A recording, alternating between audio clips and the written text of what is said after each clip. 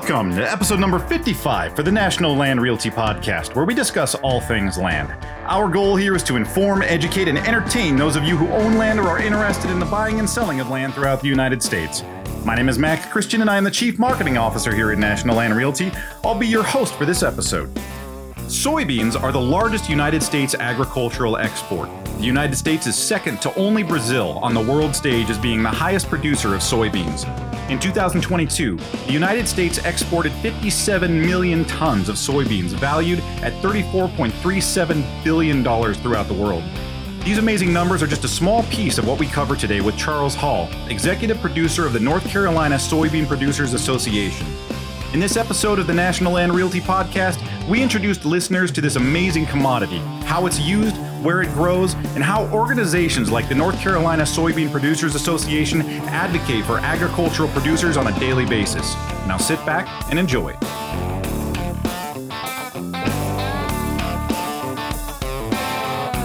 I'm sitting here with Charles Hall. Charles, you were the executive director of the North Carolina Soybean Producers Association. So give me a brief little intro. Like, how did you get into this particular position, and you know, what do you all work with? Yeah, great. It's great to be here, Mac. I appreciate y'all having me on board. I got into soybeans because I was an international marketing specialist in agriculture, and I marketed a lot of products. Some were branded products, food and beverage, snack foods, things like that. But I got really familiar with a lot of farmers. And through my farmer contact, I got into the association world, which is actually a pretty big universe of national and state commodity groups. So pretty much every set of growers in America has their association. And some are quite significant. So we are the North Carolina Soybean Producers Association. We're also the state affiliate of the American Soybean Association, which is our national grassroots organization. Then also soybean farmers have an assessment on their product. So it's a voluntary assessment that they use for marketing purposes. And we're also the board in North Carolina that administers that assessment. So that goes into marketing and promotion and research.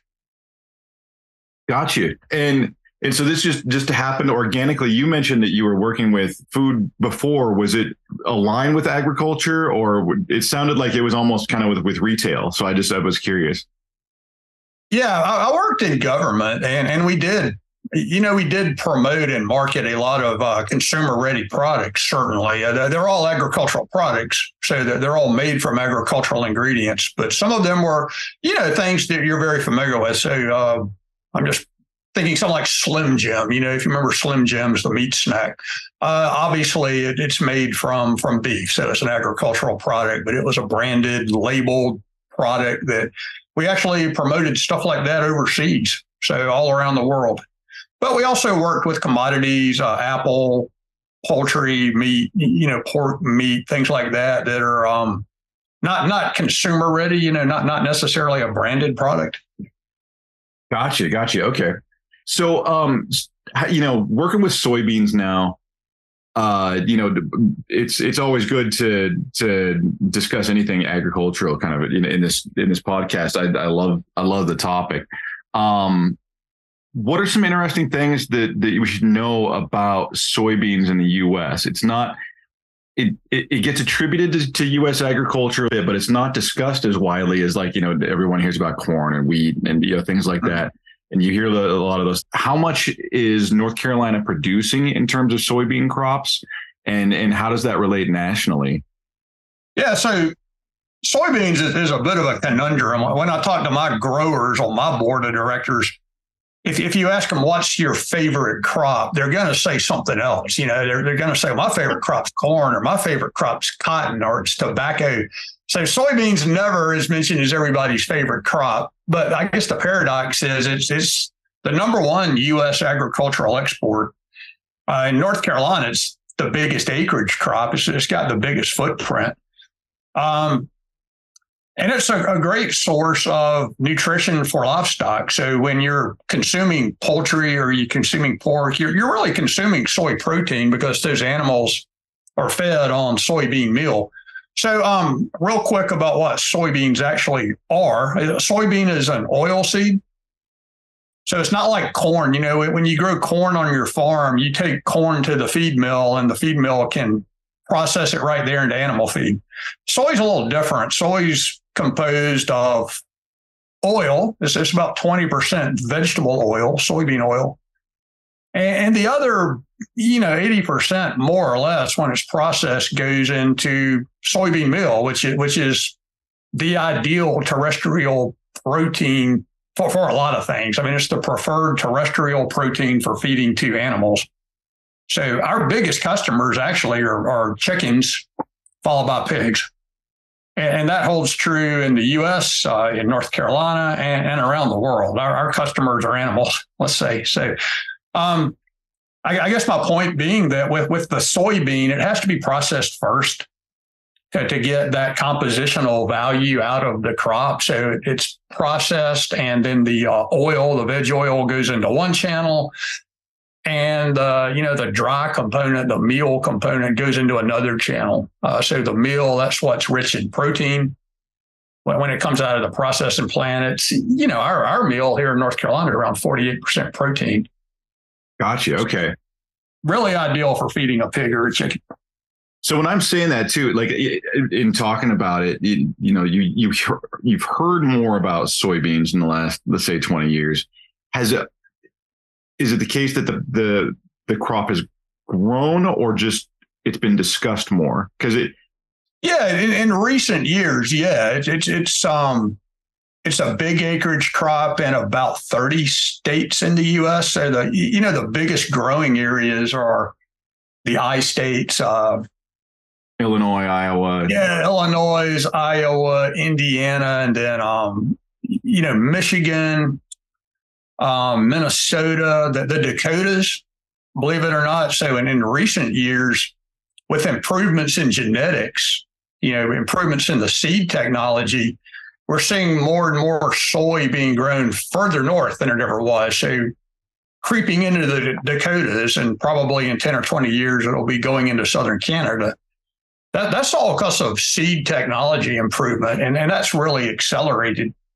But I mean, historically, I'd say soy in America is a 20th century crop.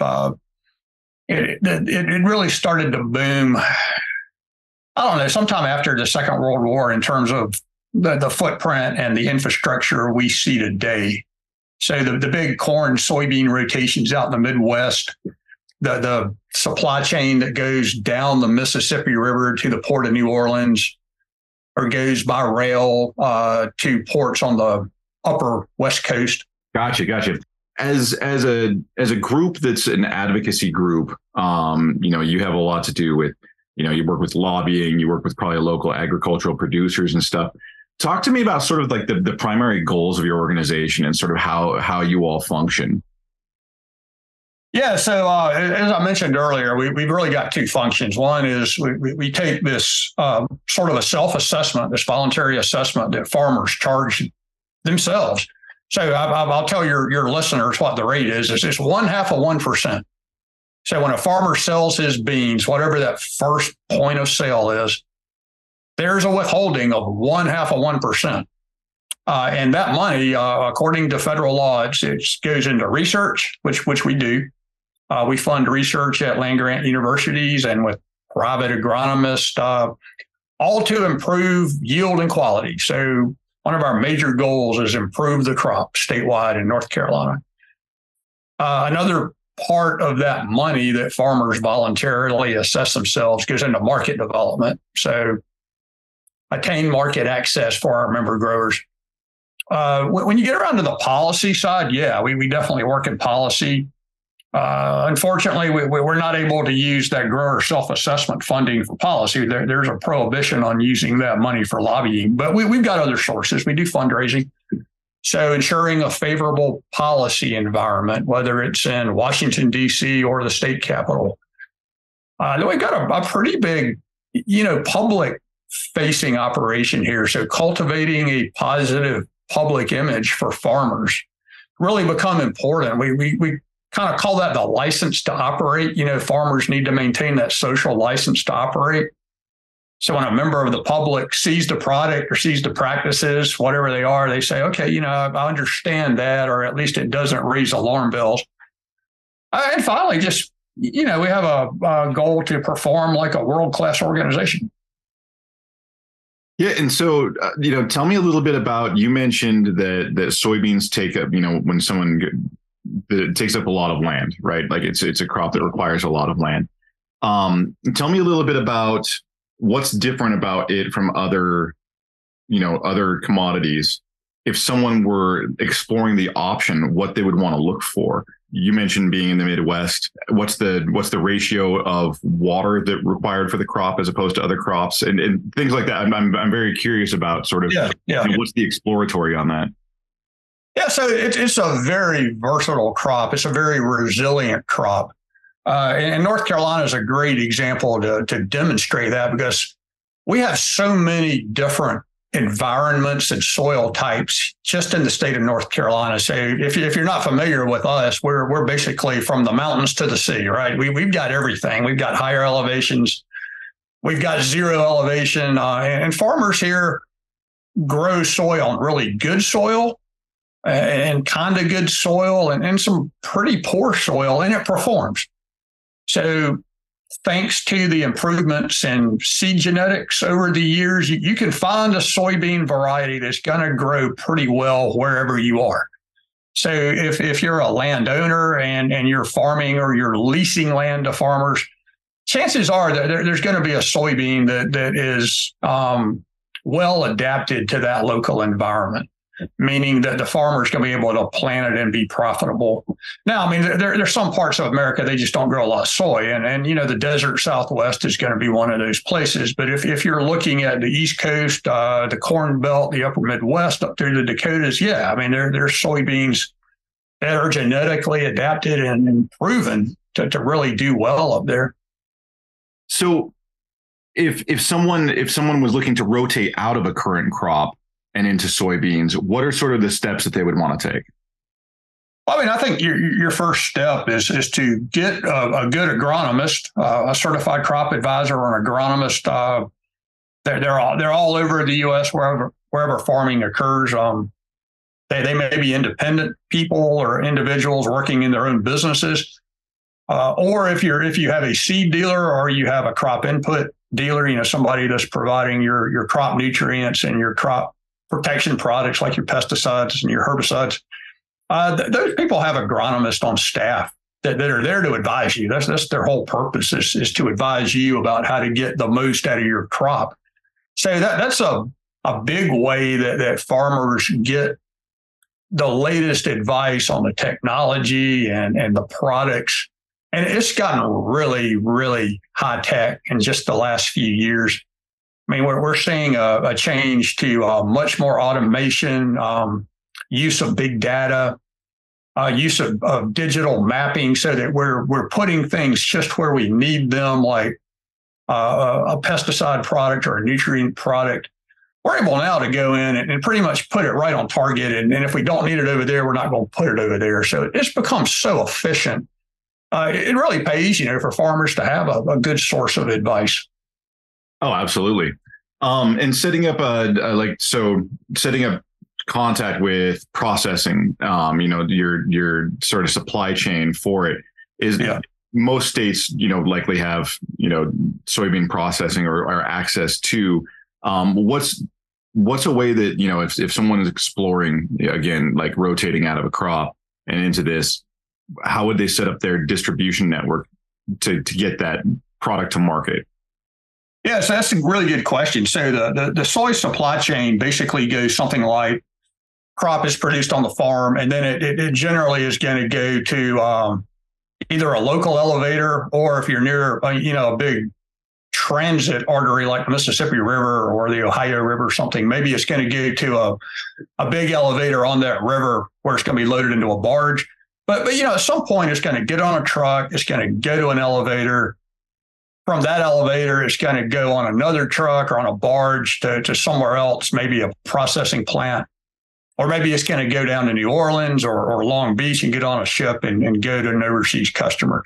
To summarize all that, the farmer is a price taker.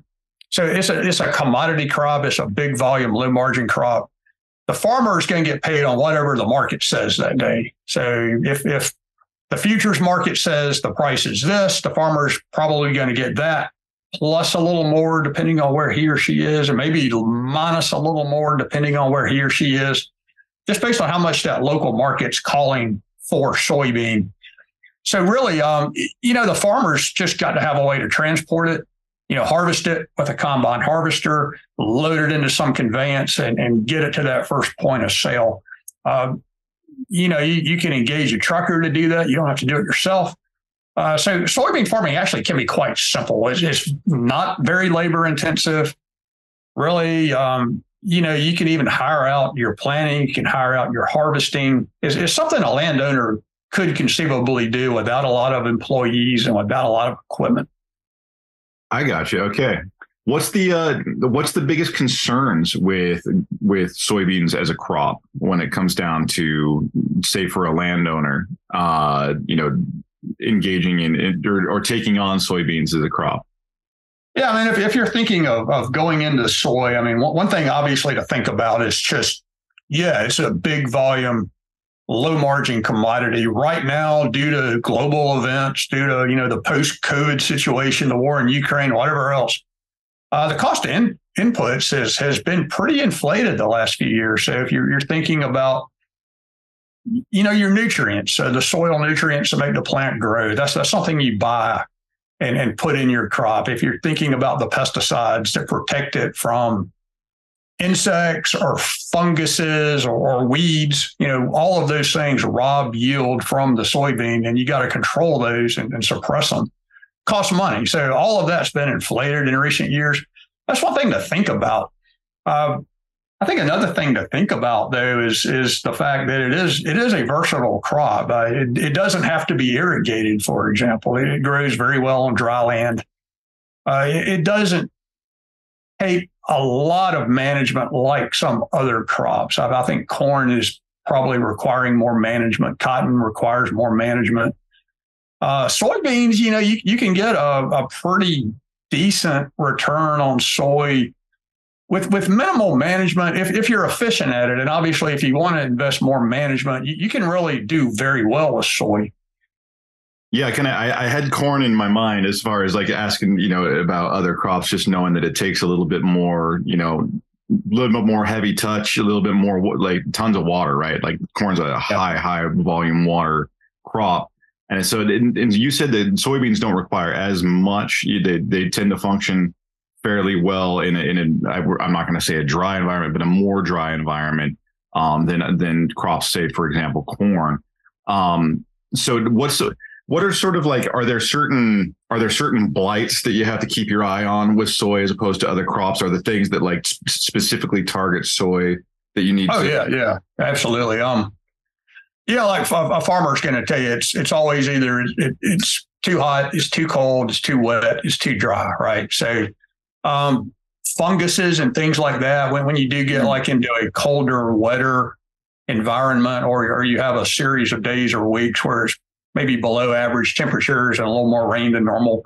There's certain funguses that do attack soy, and there's fungicides that you can apply, usually with really good results. So fungicides have been proven to help boost yield and increase yield in those situations. Insects, we've got insect pests just like every other crop does. The white-tailed deer, if you live in a state where there's a lot of white-tailed deer, they love to get out in your soybeans and eat them. Weather-related risk, there is always weather risk, so drought. Soy tends to do okay. You can purchase a seed variety that is better adapted for drought. It's been proven over a period of time and research to do better in drought than other varieties. Soybean also has a tendency to kind of lock down when the weather gets really, really hot. It stops growing, but it doesn't die, right? So it'll take some moisture and lower heat to turn the plant back on, but it's not going to be dead. It's going to survive it. So historically, soy comes out of China, right? The wild soybean still grows wild in Asia. And we'd actually funded a university research project for a few years where they were going to Asia and getting this wild soybean, which is really difficult to recognize when you compare it to the plant we grow on the farms. And they were actually breeding it back in to see if they could come up with these, new genetic permutations that might have some benefit to farmers. I was talking about how it's like became really popular. The conversation of soy comes up in the last 20 years, but the U.S. has been the top exporter of soy since the 1950s, which sort of puts it fairly prevalent on the world stage. As a crop, what would be appealing to soy for landowners as a potential crop, as opposed to other crops? You mentioned that it's versatile. You mentioned that it can tolerate more extremes than other crops, or maybe less inputs. And you also mentioned the price of input. Does soy require more input than, say, other crops, or does it require less? Because it's been a thing over like you just said, fertilizer over the last couple of years has just gone through the roof, and other pesticides, things like that. So what would be the appeal of that as a crop? Well, so soy is a legume. It's a nitrogen fixing plant. Another example of legume is peanuts. Peanuts is a legume. So one thing you cannot do is grow soybeans followed by peanuts, because they tend to have the same diseases. So that's that would be a no-no. But a lot of people in the Midwest rotate their soybean with their corn. So soy one year followed by corn the next year is a pretty common practice in the Midwest. Here in the Southeast, we do a lot of soy planted in May or June or even July, and harvested in September, October. And we'll come right back in with a winter wheat crop, literally planted the same day the soy's harvested. And so you'll get a winter wheat crop over the winter, harvest that maybe in June, and go right back with soy behind it. So that's a benefit to it. That wasn't your question. Tell me your question again. You were asking. I was going to say, like, what would be the appeal of? Yeah. Okay. Yeah. So because soybean is a legume, it's got these bacteria that live around the roots, and these bacteria actually take nitrogen from the atmosphere, and they fix that nitrogen in the soil where the soybean plant can utilize it as a nutrient. So it's called nitrogen fixation. It's just a benefit of growing soy. You just don't need as much nitrogen applied to the crop. Synthetic nitrogen, you don't need as much of that. Unlike corn, where you need quite a bit, soy actually can fix its own nitrogen from the atmosphere with the help of these bacteria. So that's one benefit to it. It generally takes less nutrients. You'll still need some crop protection products. You'll probably need some weed control products, but thanks to genetic technologies now, we've got several great chemistries that you can spray right over the top of the soybean. Won't kill the soybean plant, but it'll kill the weed. That's been the major genetic technology that's been introduced for soy over the years is resistance to herbicides. So herbicides kill the weeds, but they don't kill the soybean plant. Same time, we've also developed some weeds that are resistant to those herbicides, and that has become a bit of a problem. How do you deal with the weeds once they are also resistant to the herbicide? Then you got to either get another chemistry or you got to do something mechanical. Yeah, that's really the arms race, right? With between biology. Yeah, it's an arms race of sorts. But the benefit of those genetic technologies, which are in the seed, right? They come in the seed, so the farmer gets that bag of seed. That technology's in the seed bag. We don't really plow the land anymore. I mean, we plant the seed directly into the ground without plowing it. And I know farmers that haven't plowed a field in 20 or 30 years. They literally drill that seed right into the ground. They don't disturb the ground. They don't turn the ground over. That's great for all sorts of things. It's great for the biologics in the dirt. It's great for, carbon neutrality, all kinds of good reasons for that. And that's because of that herbicide resistant seed technology. Yeah, I was going to say, because soy has come up in regenerative agriculture, right? And you were just talking about, no-till, right? Where the act of tilling depletes the soil of certain things. Yeah. And when you take a product like soy that produces, brings nitrogen into the soil, it lends credence to the whole regenerative agriculture movement and how people are using it. You mentioned rotating it in with corn. How does it fit in with other crops in the rotation? Is there, you said, you don't want to pair it with peanuts. Are there other ones that it's friendlier to? Is there other ones you want to steer clear from in a rotation, or what's some of the dynamics of that? Yeah, I mean, any legume, you don't want to pair two legumes in a rotation. So you wouldn't do soy and peanuts, but standard practice in the Midwest are corn, soybean rotations. That's just common. I mean, that's how it's done there. On the East Coast and the Carolinas, we have so many other crops, so many specialty crops. So we have tobacco, we have cucumbers, we have peppers, watermelons, everything you can think of. And soy works really well with just about all of that, especially, if you have fields where you don't have irrigation in place. Maybe your soil's sandier soil, doesn't hold water as well. It's a droughtier soil.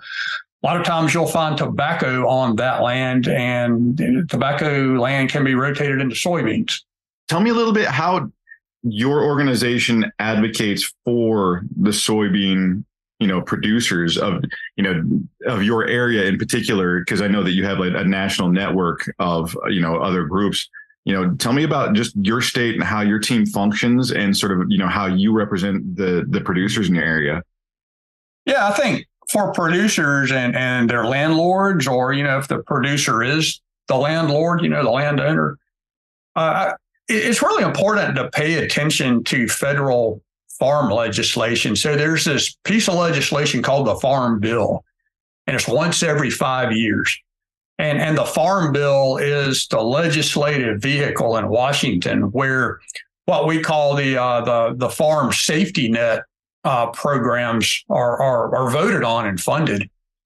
And for farmers and landlords, they're landlords or again, if they are the landowner, those programs, for example, crop insurance and the revenue protection programs, that really does provide that safety net. So if these markets get really volatile, so prices are going up steeply or falling steeply, it provides that safety net, which is going to mean there's going to be some income even in the bad years.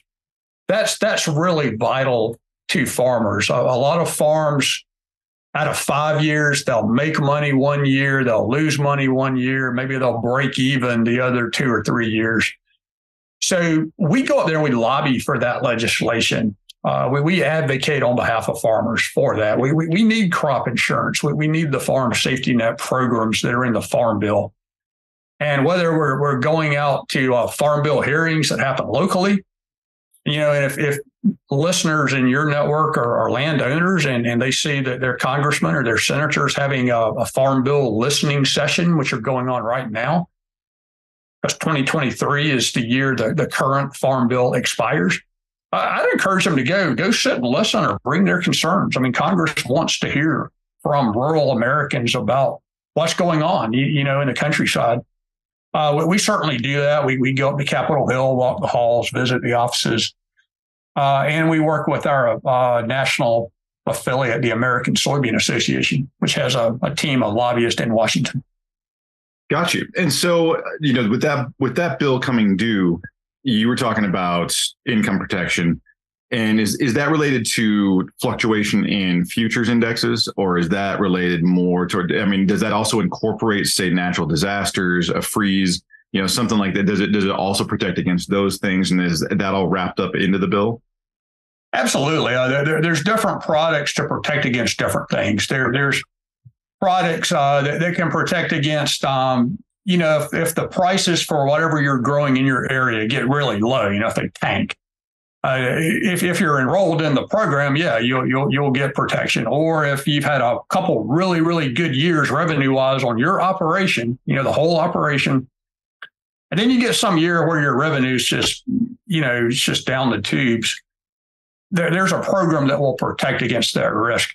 With crop insurance, you've got protection against weather risk. If you have a hailstorm, if you have a hurricane. So there's a lot of different products that are out there. And depending on how the farmer wants to, put different pieces of that protection together, all of these options are funded ultimately through the Farm Bill. It expires this year. Does that coincide with the voting of the next Farm Bill that outlays the next 5 years? Yeah, so Congress right now is taking up this new Farm Bill, and they're starting to do the budget scoring and then look at the different programs. And hopefully they'll get one by the end of the year. So probably what's going to happen is this current Farm Bill will expire at the end of the federal fiscal year, and Congress will create a new one and hopefully pass it before January 1st. That's kind of the optimistic outlook. What things are you looking at in terms of the new Farm Bill that's coming out that people should be aware of, new things that are being discussed to be introduced, and or things that are in there that should be amended?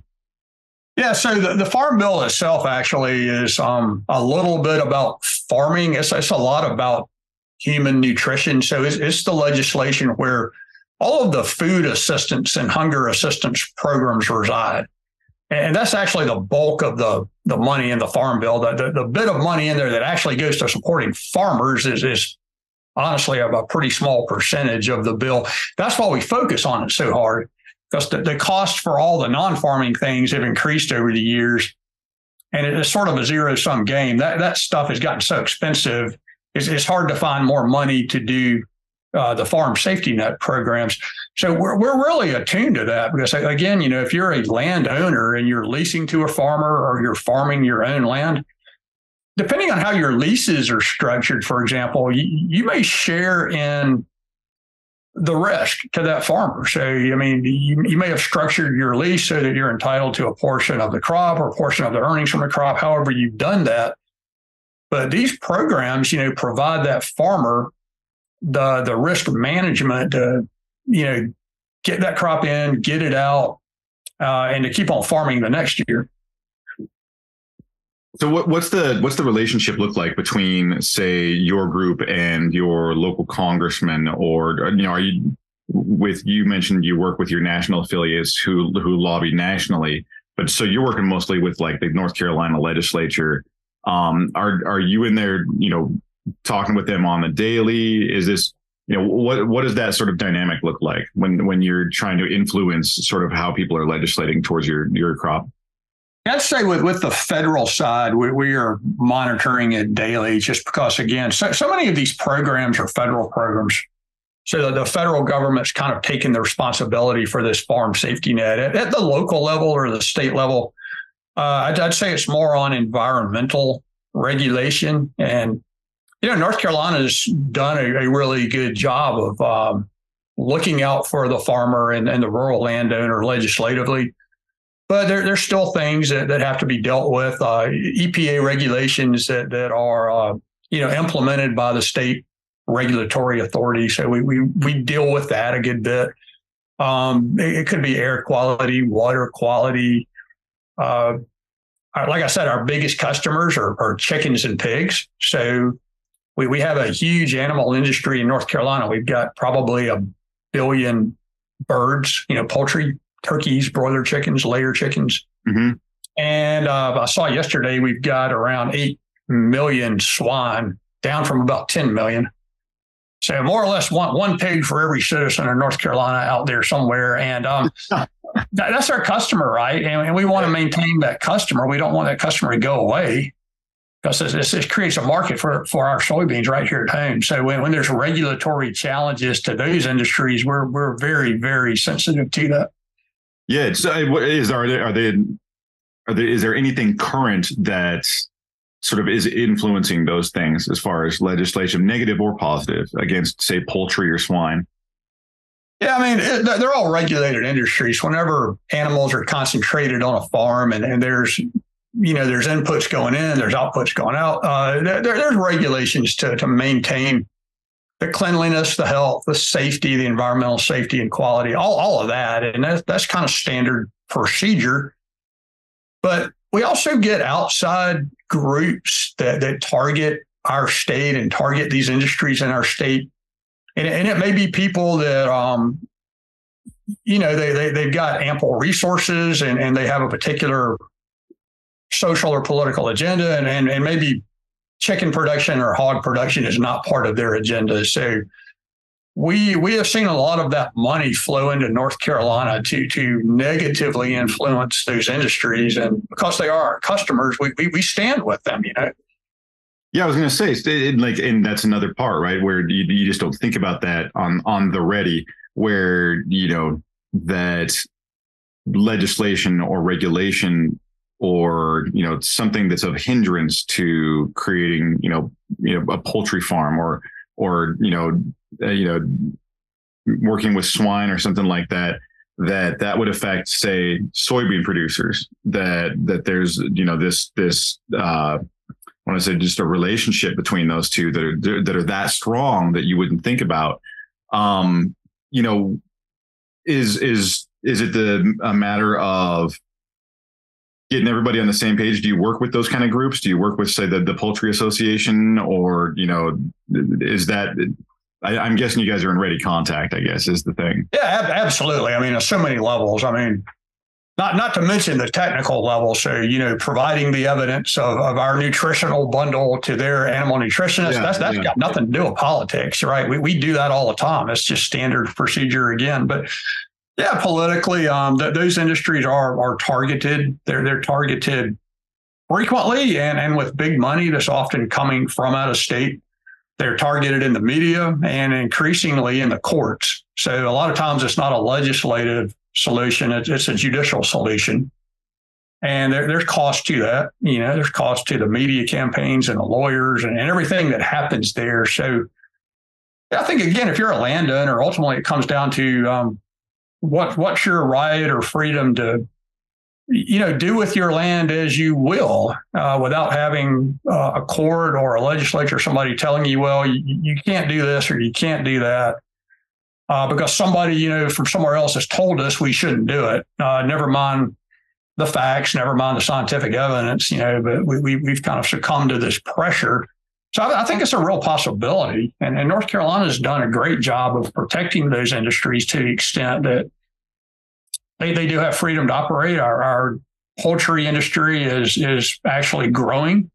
Our swine industry is in a sort of a steady state. It's not getting any bigger, not getting any smaller, but yeah, for us and for all our, all the feed grains, whether it's corn, wheat for feed, soybeans, those animal industries, that's our customers.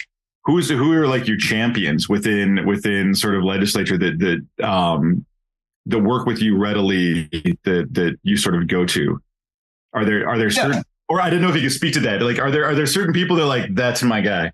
Or that's my guy. Yeah, there definitely are. And I without naming names, I don't know if your listeners would even know some of the people in North Carolina, but there definitely are. There are people, for example, in our North Carolina legislative delegation that represent the rural parts of the state, represent a lot of landowners, a lot of farm owners. Maybe they serve on the House Agricultural Committee or had once served on the House Ag Committee. Those guys have been our friends, and we've been supportive of them. We have supporters in other states that broadly support our American soybean industry. So certainly there are senators, congressmen, and congresswomen that are our friends and that we appreciate their support. Definitely in our state legislature, our state judiciary, even there's people that seem to understand and get it. That these are, at the end of the day, it's the rural economy, it's rural economic development, it's rural jobs. Our farmers aren't, they're not old McDonald anymore. It's not a guy in a straw hat with a red barn and an old tractor. I mean, these guys are looking for business opportunities every day, and they're adapting their farms to the latest opportunities and the latest technology. And I think the technology that's been adapted in farming in just the last 20 years has been just through the roof, as far as like they're geo coordinating their water, and mixing it with solar and putting it onto a predetermined program system, and then running combines by GPS, and they're running themselves, and it's pretty amazing. All of that, and I think the way we've adapted just to the changing political climate too. I mean, the burden of regulation has increased, not decreased, but in the last 20 or 30 years, the media scrutiny on where food comes from and what agriculture does and what farming is has changed. So most farms are family farms, which means that it's a man or a woman who probably grew up farming with the father. Let's be frank about that. It's usually they grew up and their dad was a farmer and they learned it from their dad.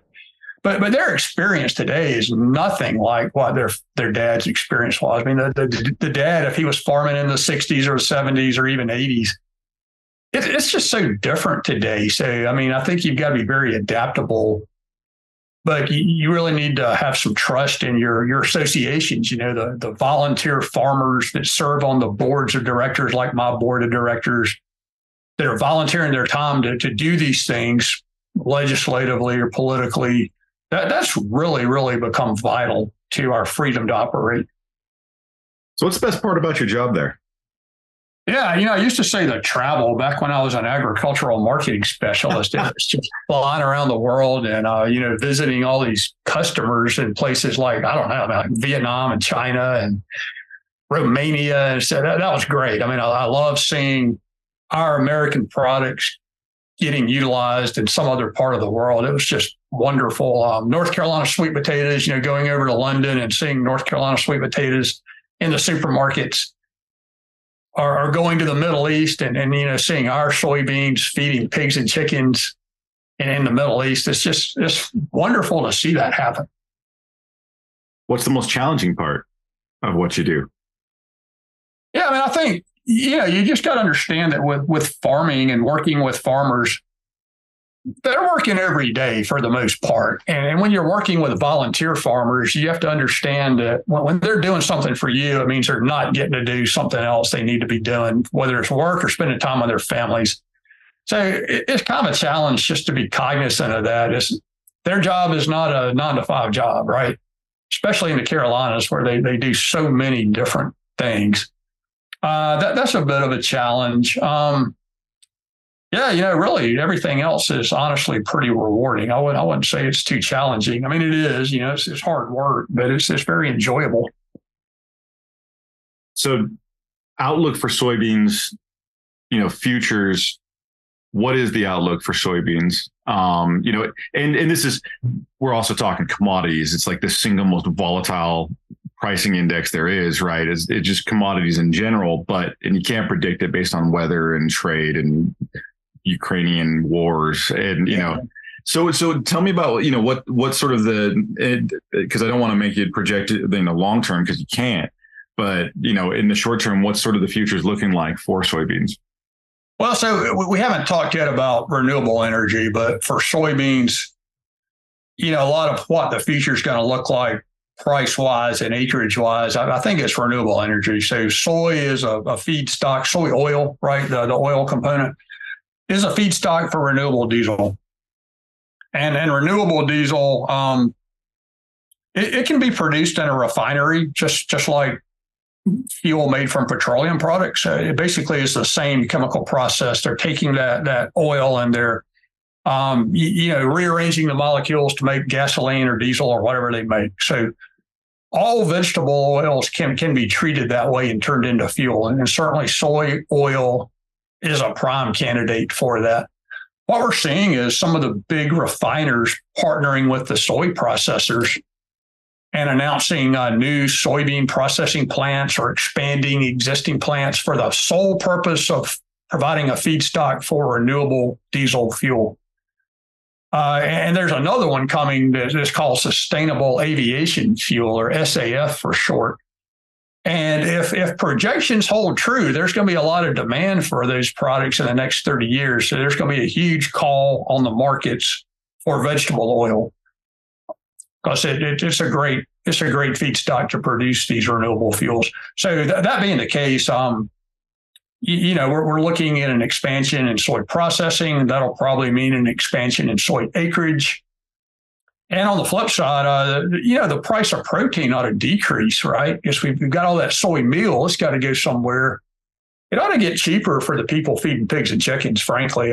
That soy protein will be in abundance, should be getting cheaper.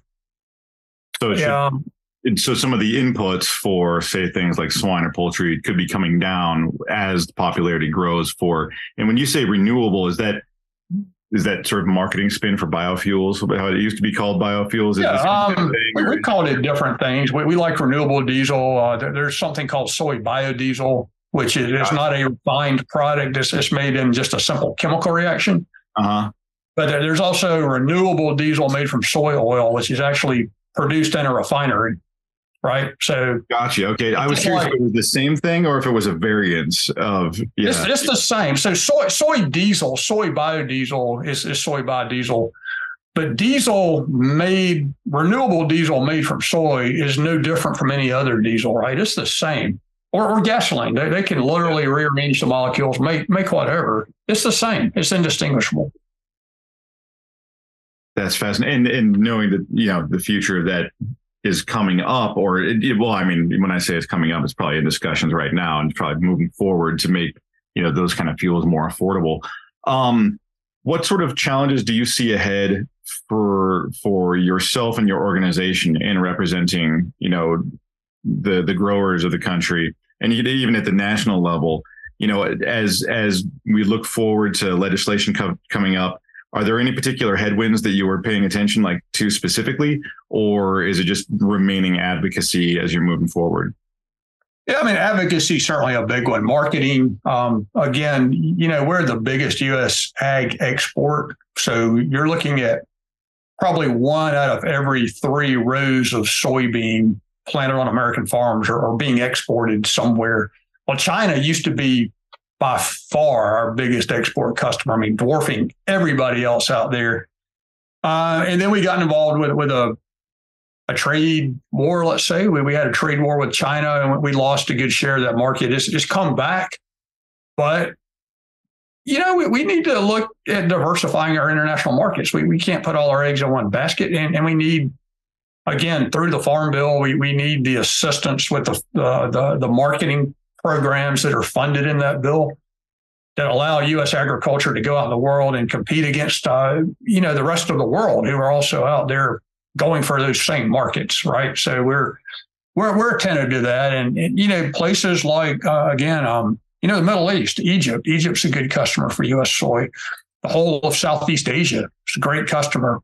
Everywhere where people's diets are developing and they're consuming more animal protein, those nations, those countries are going to be good markets for U.S. soybean.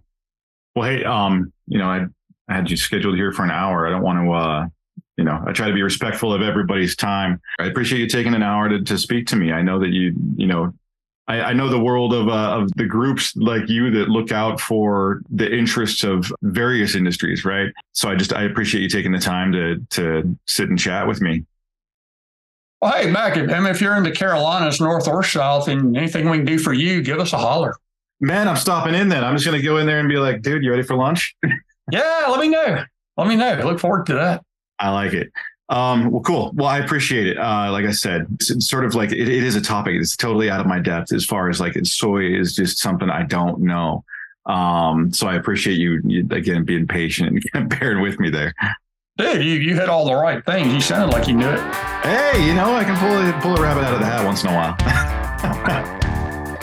This concludes episode number 55 for the National Land Realty Podcast, discussing soybeans, the United States' largest agricultural export, with Charles Hall, Executive Director of the North Carolina Soybean Producers Association. You can learn more about land ownership and the buying and selling of land at nationalland.com.